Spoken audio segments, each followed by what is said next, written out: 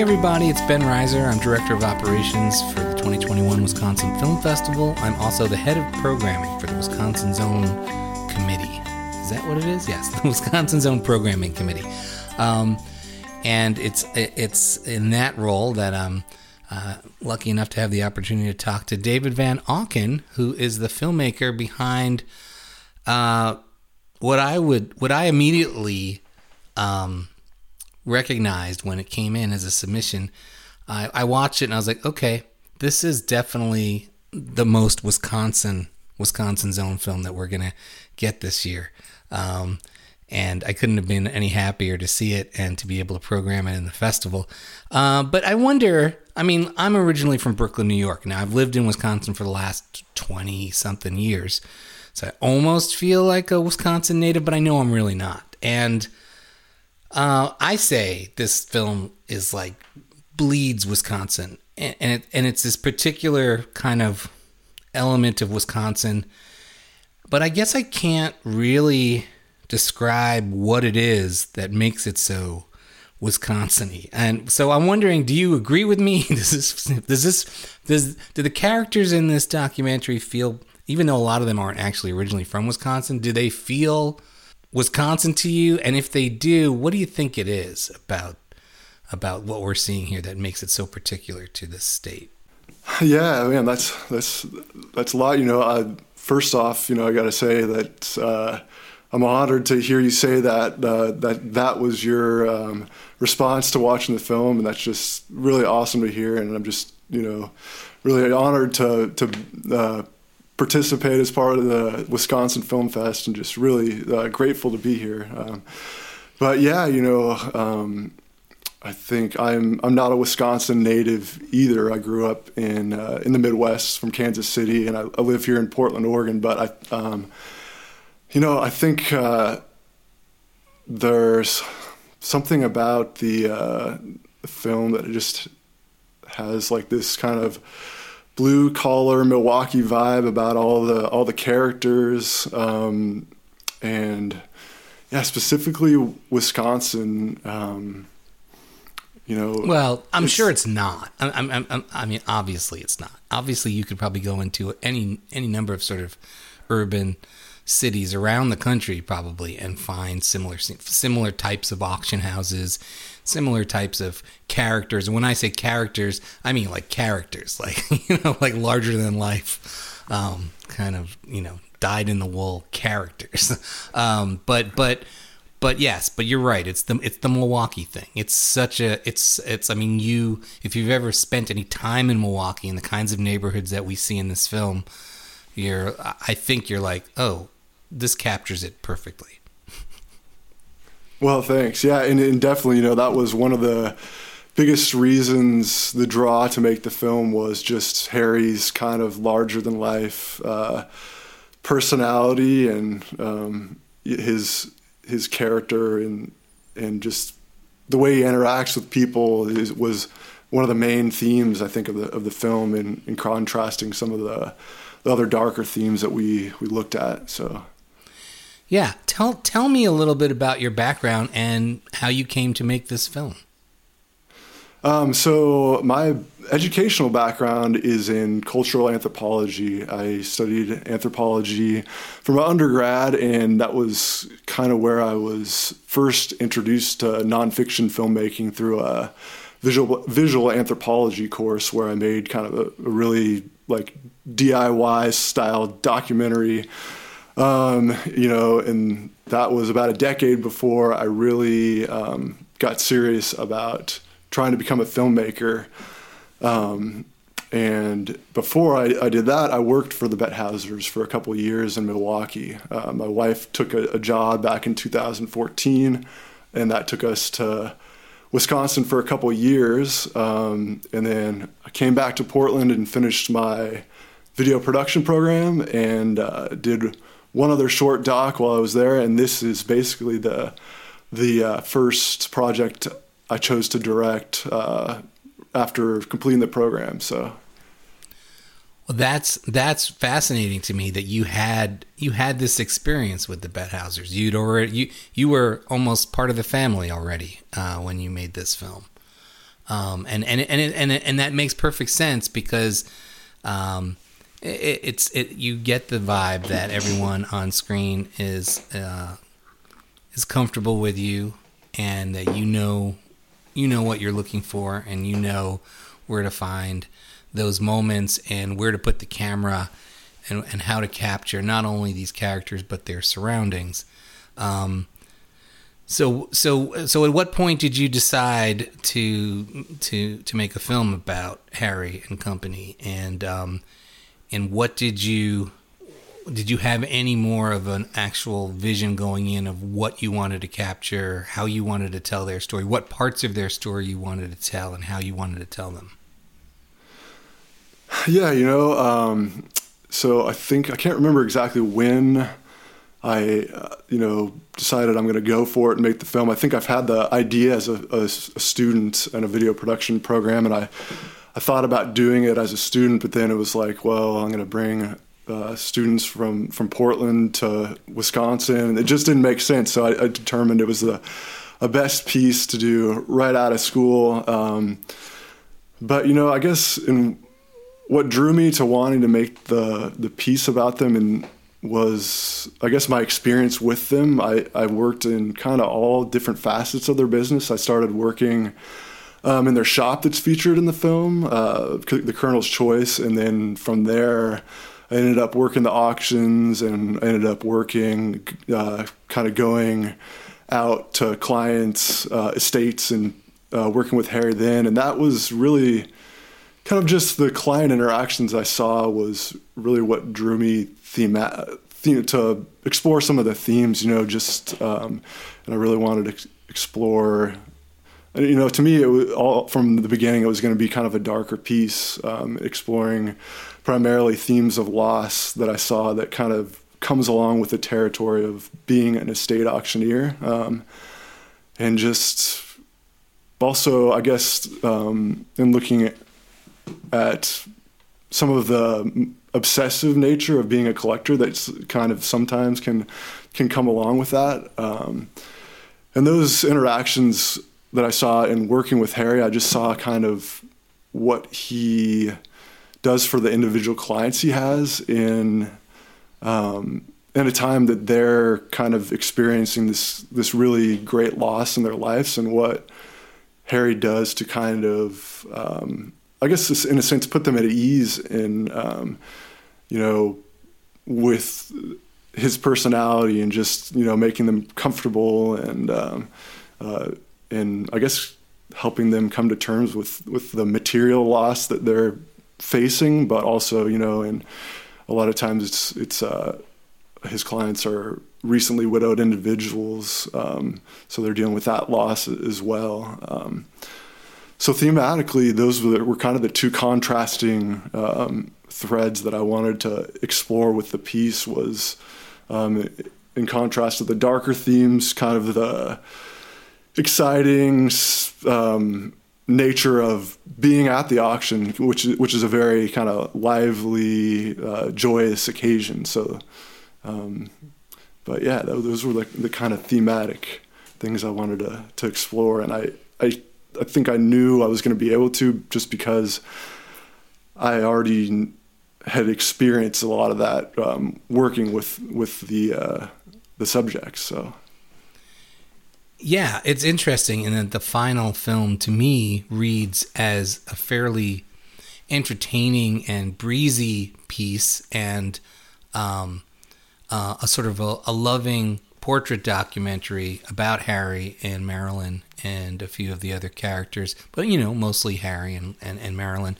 But that it does, in its, I guess you can call it its third act. I mean, in its final 10 minutes, it does turn more somber. When the time we spend with Harry, and I guess it's his garage or a warehouse where he's kind of in the dark, and he's talking about the changing neighborhood and all these pieces that he thinks are too good to get rid of, but he doesn't have a way to sell them. And I want to ask you a little bit more about that later. But then also, of course, visiting the store that other guy is wanting to sell, and then, but maybe most importantly, visiting that widow's house, collector / hoarder. I don't think the word hoarder comes up in this film, does it?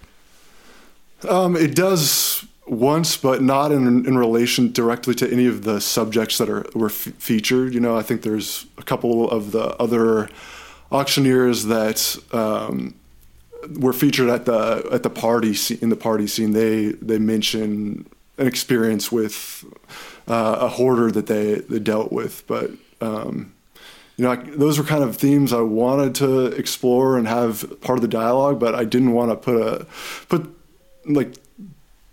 by no means put that label on anyone that was within the film, and just kind of let the audience kind of interpret what they saw. Yeah. So, but getting back to what I was trying to say, and I'm sorry I was kind of long-winded about it, was that yes, there is that theme that comes in towards the end of sort of, you know, death and passing on a legacy and heritage, and you know, the loss and grief and those kinds of things. And interestingly, you know, your piece is a strange length in that it's 30 minutes. And so I know that there are a bunch of film festivals that wouldn't even look at this film, I think, because it's longer than they like to think about for shorts programs, and it's not feature length. We don't have that restriction by any means, and we get films of all different lengths. But when it comes down to figuring out where to put it in the festival, it gets a little trickier, because for shorts blocks, we kind of want to find like 8 or 10 shorts, you know, that we can put together either thematically or through some other something, or just dump 8 or 10 together and see what happens. But, you know, to sort of build like an hour to an hour and a half's worth of shorts that in a regular year where we weren't online, but we would need actually showing things in the theater, that would sort of be, you know, we could sell a ticket to that shorts block, and we'd treat that shorts block as if it was a feature, you know, and that's why we're looking for like an hour or an hour and a half, and then we move people out of the theater, and then the next film comes. And we did the same thing this year, even though it's online, and we didn't really have those sort of time restrictions built into having to move people in and out of theater venues. But it still sort of posed a challenge. Like, okay, we have this 30-minute piece, so it's either going to be like the centerpiece of a shorts block, or we need to find another home for it. And interestingly enough, the home that we found for Bid Caller is it's paired with a feature-length documentary, which actually is another Wisconsin Zone film that went on to win a Golden Badger Award, and it's called The Passing On, and it's about Black-owned funeral parlors in San Antonio, Texas. And so it's that thematic link with that part of your film that is exploring that thing that ties those two films together. And I think it's really a wonderful double bill. And I'm hoping that you get to check out The Passing On. I'm actually, later on today, I'm sending out festival passes to all the filmmakers so that you'll be able to access whatever you want to see during the festival. But anyway, that's where Bid Caller landed in our festival, paired with another film about death. Yeah, I read about Passing On, and I was excited to see, and like you said, I thought it seemed like a perfect fit. I haven't seen the film yet, but I'm really excited to watch it. So yeah. So I want to ask you a couple more questions about the film, but I want to double back to something that you were saying, that you thought of it at first as a student project, but realized you were going to then have to drag a bunch of other people from Portland back to Wisconsin. So how did you assemble the crew in Milwaukee when you decided to go it alone? Because you do have a cinematographer and an editor and all kinds of other people working with you. Yeah, so the film basically, I pitched the idea to a friend of mine who's a cinematographer here in Oregon. He used to live in Portland, but is now in Bend, Oregon.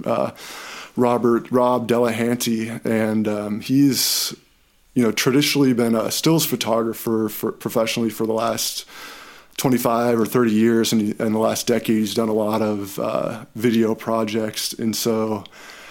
He was someone that I just thought would be perfect for the project, just in looking at his approach to still photography alone, and some of the kind of stark beauty in his photographs, and just like the nature of the documentary style of his portrait photographs. So I I pitched the project to him and asked him if he would be willing to make the trip with me.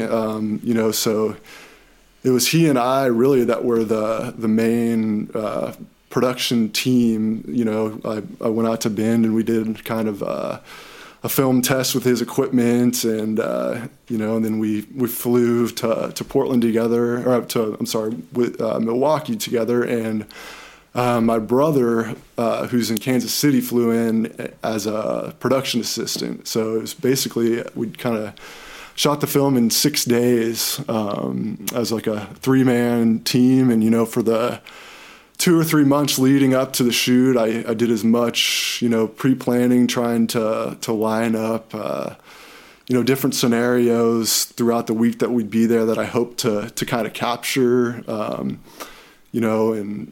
but really it kind of came down to what the Betthauser's week was looking like. And so I didn't know where we were going to end up a lot of the time, other than kind of the interviews that I had already kind of lined up. So was there anything like an experience or part of the job that you had seen when you'd been working with them, or at least that you'd heard about, that you were hoping to capture in that 6 days but weren't able to arrange? And also, was there anyone that you were hoping to talk to that you weren't able to?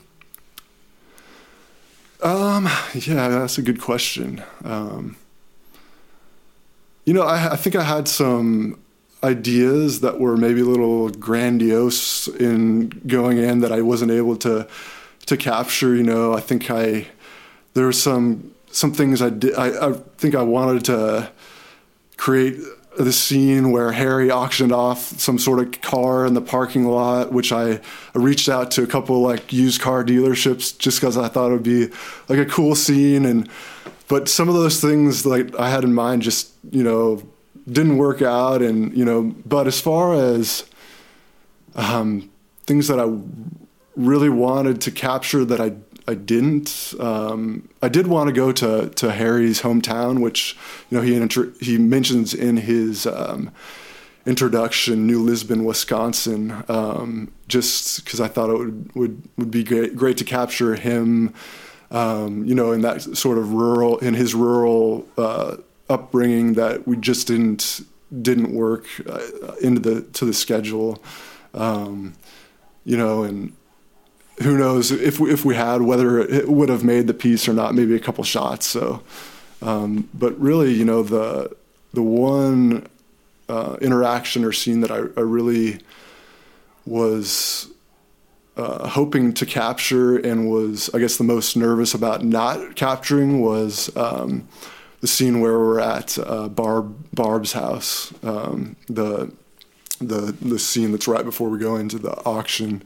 That client interaction that I kind of knew was really central to what I wanted to explore, and ended up being kind of like a catalyst for the piece. The way she kind of spoke to some of our themes, but also in a sense kind of provided a bridge for how she spoke about the loss, but also how she spoke about the joys of collecting items and what these material things have meant to her and her husband throughout the years. So yeah, and also the way that she speaks about Harry, because it's interesting because she knows Harry and she's been an attendee at these auctions, and she talks about him. This is another reason why it was so interesting to pair this film with The Passing On, because she talks about him in a lot of the same ways that people in that film talk about the morticians and the funeral home people, that they are these caretakers of this moment in time when you are letting go of your earthly possessions and sort of, providing kind of a comfort to those that are left behind. It really struck me that she sees Harry as like this, essential worker when it comes to the business of death and dying and estates. Yeah. I guess there wasn't a question there. Oh, that's all right. Yeah. Talking. I want to ask you, Going back to the cinematography, it's an interesting mix of some, sort of handheld, following people around, but also some very strikingly arranged and framed static shots. There's the interview that's done with Harry, I think in his office. He's got those animal heads mounted on the walls behind him, and there's this amazing red light that's sort of coming from below, and it's a very dramatic, stark, colorful lighting. And I wonder, is that his office, and is that the lighting scheme that he has normally, or did you kind of dress it up and make it more colorful for the film? Yeah, no, we dressed it up. I had this suitcase that I brought that was kind of my DIY lighting kit that we brought everywhere we went, and I had this copy light that I think is used for lighting still photography. I'm not sure exactly, but and I had this red bulb that I brought, and I kind of put it behind and under Harry's chair just to experiment and see what Rob thought of it. And I think he didn't think he was going to like it, but when we saw the frame, it worked. And I think that's definitely speaks to Rob's talents in producing the images. And going back to looking at his portrait photography is, I think, a lot of the interview shots that we came up with. I definitely credit him with his talents there. So there's also, I think it's Marilyn, who we see in a sort of a wide shot at some point. She's sitting on a sofa, but we're getting the entire environment around her, and she's not looking anywhere near the camera when she's talking. But I find that to be a particularly striking angle for a talking head interview. Is that I can't remember. Is that Marilyn or is that somebody else? Yeah, that's Marilyn. Okay. Yeah, that was actually we shot that interview just after Harry's interview in the office at the shop, and then Marilyn there is basically sitting within the furniture at the Colonel's Choice there. So okay. So that's at Colonel's Choice. Okay, that makes sense. Yeah. Yeah, because sometimes hard to tell. Are we in their house? Are we in their store? Are we at the auction house? Where the hell are we? And it's but it's all great. It's all great locations visually. I had this question. She tells the story of deciding she wants to become an auctioneer and telling Harry and asking him to teach her, and him saying, "I'm not going to teach you. I'm sending you to school." Do you know what was it? What's behind his decision that he's not the one to teach her? I think he just wanted her to have the opportunity to go to auction school and get that experience is what I could imagine. Because I'm sure Harry I think she goes on to say that Harry was definitely her mentor in developing her skills as a bid caller. But I think, yeah, really, he just wanted her to get the opportunity to go to auction school herself. I think one particularly delightful study in contrasts happens when we meet because I didn't write down her name, but the church lady. And she seems to be living in almost an entirely different universe and an entirely different way of presenting herself. And it's a wonderful contrast to the people we've met so far in the film. Did you seek her out? Did you know her from your time in Milwaukee? How did you get in touch with and plan on some of these other talking heads that you get in the film? Yeah, so Kay, she's actually down in Kenosha, and the Bethausers gave me her contact information as they do an annual church auction for her, and I reached out and developed a nice dialogue over email a couple of weeks before our trip. So, we one of the days we just planned on going down there to Kenosha, and we ended up doing like a 2 or 3 hour interview with Kay, and it was she just had a lot to say and was a really great interview, you know. And there was I was hoping to be able to work more into what we discussed with her into the film, and it was just you know some way things work that you know just her speaking kind of just briefly in that section was all that kind of really fit the narrative. Sure, she could probably star in her own documentary. A much different documentary, probably. Yeah. But I want to go back for a second because I meant to ask you this a minute ago. So we were back to talking about Harry and his interview in his office. There's that striking sort of master shot, but then at a later point in the interview, and maybe it's a totally separate interview, but it feels like it's the same interview, but it's a closer shot of Harry in a different angle. Were you using a 2-camera shoot for that interview, or did you at some point change positions, or was it a completely different interview and it just feels like it's from the same session? It was the same interview, but I think we did 3 different lens changes throughout the interview. So I think that was like a 80 millimeter lens, the close up. So we kind of started wide, went in close, and then finished the interview, I think, a little wider. I see those. I saw something a couple years ago where they used to have these, I don't know what they called them, like reporter cameras or something, where you know, for documentary, for really I think for TV news people who were like on the scene covering a speech somewhere or something, where they had like these rotating lenses on this 16 millimeter camera, like like they're all mounted to the camera at the same time, and you can just sort of like twist it and like get, you know, and lock in the next kind of lens, so you can go for. I think it's mostly from going from like wide shots to close ups and medium shots, but yeah, it would be nice if they had those for current video cameras. Absolutely, yeah. Maybe they do. I just haven't seen that. Yeah, it's possible. I can picture what you're speaking to, but I haven't had any experience myself, you know. And I think a lot of cinematographers these days, you know, because of 4K and 8K and all that, a lot of times that resolutions are so capable that they're able to kind of just do it crop. all in post. Yeah, sure. Exactly. Yeah. Who needs another lens? We'll just fix it in post.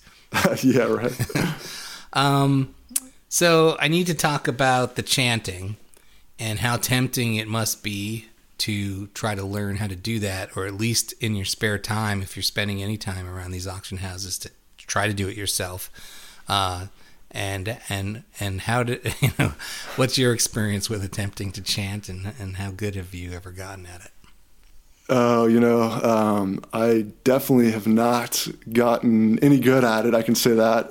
But I've, you know, as working with Harry, I had asked him, you know, just riding in the truck or whatever, you know, how you learn. And, you know, he taught me a couple of the cadences that you kind of start to practice, you know, and I think it's a matter of repetition and practice. You know, there's one big brown bug, big brown bear, something like that. And you just repeat that over and over. And, but as far as me bid calling, I never really attempted it. There was one point when I was working for the Betthauses that they asked me actually if I'd be interested in learning to bid call and be an auctioneer, and you know, I pretty quickly said no, just because it's not you know, the personality of an auctioneer. It's got to be this big kind of outgoing kind of personality, and I was just like, it's not me, you know. So yeah, I mean, it seems like at least they do, even when they're off pulpit or off stage, they have this sort of gift of gab, and I wonder if that's a quality that these bid callers have in their personal lives, or if you've ever run into or heard of bid callers who in their personal lives are more introverted and maybe not as sort of fluent in their verbal skills, but then just can turn it on the way that there are some stage performers and rock stars and stuff who are quiet and unassuming in real life, but when you put them on stage, it's a whole other thing. Yeah, I think really I can kind of only speak to Harry, but I can say that his kind of flamboyant, outgoing personality is kind of an all day, every day sort of thing. That's just how he is. But I know other in my research for BidCollar, in looking at kind of some other auctioneers, I think different styles of bid callers, specifically like I think livestock auctions, they're really kind of down to business, and it's just like one thing goes up and they're just going real fast, and there's not a whole lot of the kind of performative sort of antics that you see at Harry's auctions that make the Betthauser's auctions really kind of a really entertaining thing to go to. So yeah, well, I had one other question about the film, and that is the sort of the auction that we get to see at the end, and how sort of disappointed Harry seems at the end of it, and that it was not a successful auction, and he also says that it's a rarity, that it doesn't happen like that very often, but it does happen. And so did that change sort of the overall tenor of your film, to know that you were going to have to end it on a not quite triumphant note, or typical note? I'm assuming you must have thought, I'm going to capture an auction and it's going to be a typical Harry auction, and apparently this one was maybe not. So was that a concern for you, or were you able to just roll with it? I mean, it doesn't. I don't get anything particularly out of it, like this is the sign of the times and this is the end is near for this whole industry or anything. But were you concerned at all about the impression that would leave on viewers? Honestly, my thoughts was that it kind of did service to the film, kind of in it landing on the note it did. But I was concerned a little bit about, just how the Betthausers would feel about that auction being the one that was featured, just, because I'm the, relationship between a filmmaker and their subjects is a delicate relationship, and I didn't want them, to feel any bad way about it. And they watched the film and they were really excited about it, and they were really happy. They loved it. So as soon as I heard from them that they didn't have any bad feelings about it, which I kind of knew they wouldn't, because they just, they're such great people, and that's just the reality of their business. Some auctions are great, and others like this one was just kind of wasn't. But I will say that the auction that we captured and featured was definitely it was the. Yeah, I guess well, you can tell in the film, it wasn't the greatest auction, but it was one of the worst auctions I'd ever experienced in a year's worth of working with them. So, and that was only because of, kind of I think what they were able to bring in that particular week, but I know they're still going strong and doing some really great auctions. So it wasn't a great reflection of every auction for them. So. Yeah. Well, congratulations on a really delightful film. What's next for you? I've got a project in mind that I've had in mind for a while, but I don't know, it's kind of still in research phase. So it's that particular project's a little too early to even probably mention, just because I've got a lot of work before it even is reality to me. But I work freelance as a gaffer in grip, and I've kind of was making some strides in doing that as I finished my video production program back in 2018, and so since the pandemic's hit, I haven't really had too many gigs, but I'm hoping to start doing some of that work again, and yeah, continuing to make kind of documentary style pieces, you know, slowly as I go. So yeah, do you have any documentary filmmakers that you look to as inspirations? Yeah, absolutely. I really love Errol Morris. He's one of my favorite documentary filmmakers. Chris Smith is another one. Mm-hmm. But so yeah, he's got a great Milwaukee-based film. Yeah, absolutely. American Movie, man. It's one of the best. Yeah, it really is. Well, thank you so much for sharing BidCaller with us, and I'm excited to see what happens next with you, whatever it is. Well, thanks, Ben. Thanks again for having me, and yeah, just really excited to be a part of the festival this year, and wish it was coming to Madison. But I know. I wish we could have brought you here, and I wish we could be watching it together in person, but maybe next year we'll have that. Thank you, Ben. Take care. Looking forward to seeing all the other films in the festival this year. It looks like a great slate. Yeah, we do have some great ones.